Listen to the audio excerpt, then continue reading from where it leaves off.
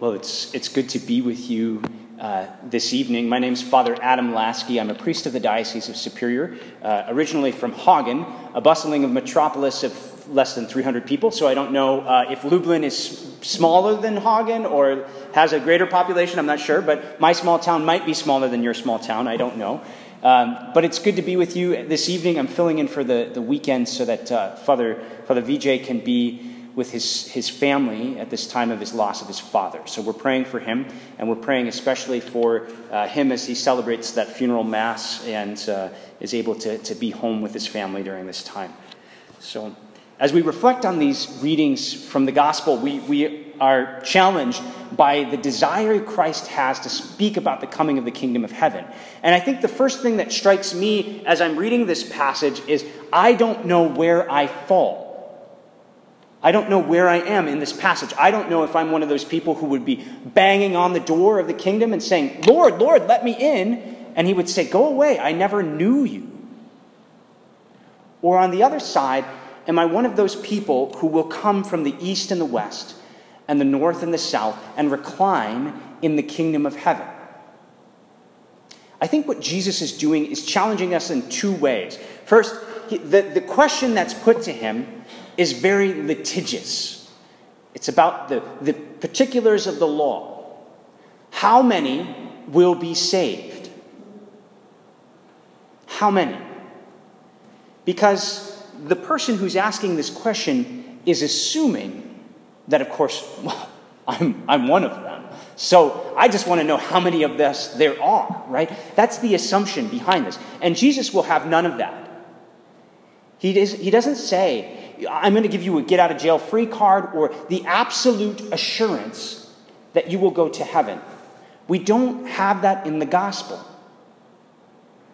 On the other hand, he doesn't say, well, you have to work really, really hard, and you have to do all these, penitential acts. He says, no, you have to enter through the narrow gate.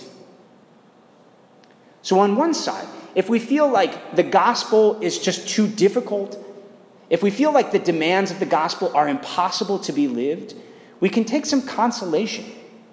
Because Jesus is telling us there are people who are going to come in droves and enter into the kingdom. But on the other hand, if we are ever tempted, and it's maybe a subtle temptation to say, I'm a church person, I go to Mass, I do these things, I might read at Mass, I might serve at Mass, I might be the priest, and I think, wow, I've really got this all together. We don't get a get-out-of-jail-free card just because we come to Mass. There's more to it than that. And the demands of the gospel are intense. That's why Jesus says there's a narrow gate, and you have to set your mind to enter into it. We have to be willing to strive to enter through the narrow gate. And if we think about what that means, we have to make ourselves small to enter through a narrow space. If you will, we have to get skinny to get around and through the space, right? We have to make our way. And so what's Jesus telling us? We have to move with a purpose and intentionality if we want to enter into the kingdom of God. And I think what this is talking about is a relationship with Jesus. Notice the one criteria for the people who don't get into the kingdom is, I never knew you. I never knew you. Do you have a living and inspiring, a life-giving relationship with Christ because you go to Mass? Or do you go to Mass because I have to?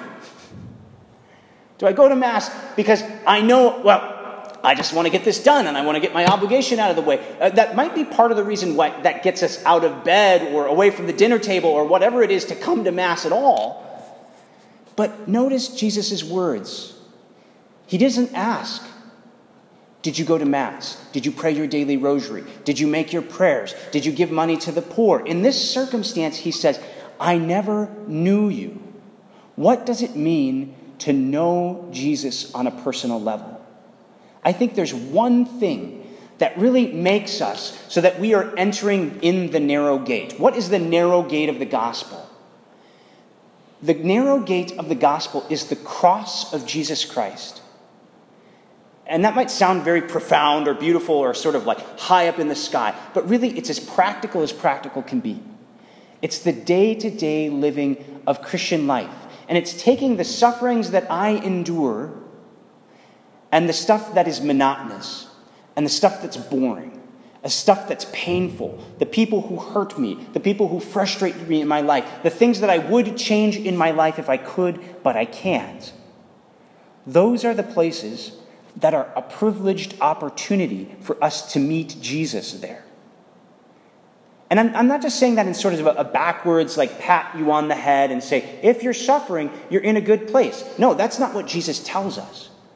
We hear in the scriptures today from the letter to the Hebrews that if we are strengthened by suffering, if we endure trials as discipline, then we become children of God.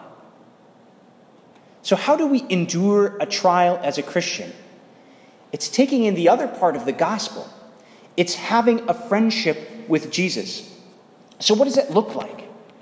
It means instead of griping or complaining or sighing or sobbing at the monotony of life or the painful things that we experience, do we find those painful things an opportunity for prayer? And all I mean by that is having a conversation with Jesus about what I'm suffering, about who's making me suffer. It's not griping or complaining, but pouring out my heart before the Lord in the presence of God.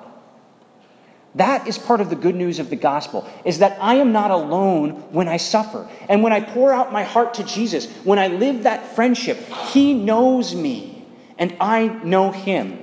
And it also helps me to be reminded of God's presence in the midst of my suffering so that I can endure my trials and become perfected, so that I can enter into the narrow gate.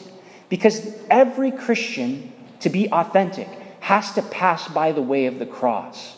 And the way of the cross is going to come to us whether or not we want it. So we can spend our whole lives fighting the cross when it comes, or we can embrace it and be purified by it, so that we can enter into the narrow way.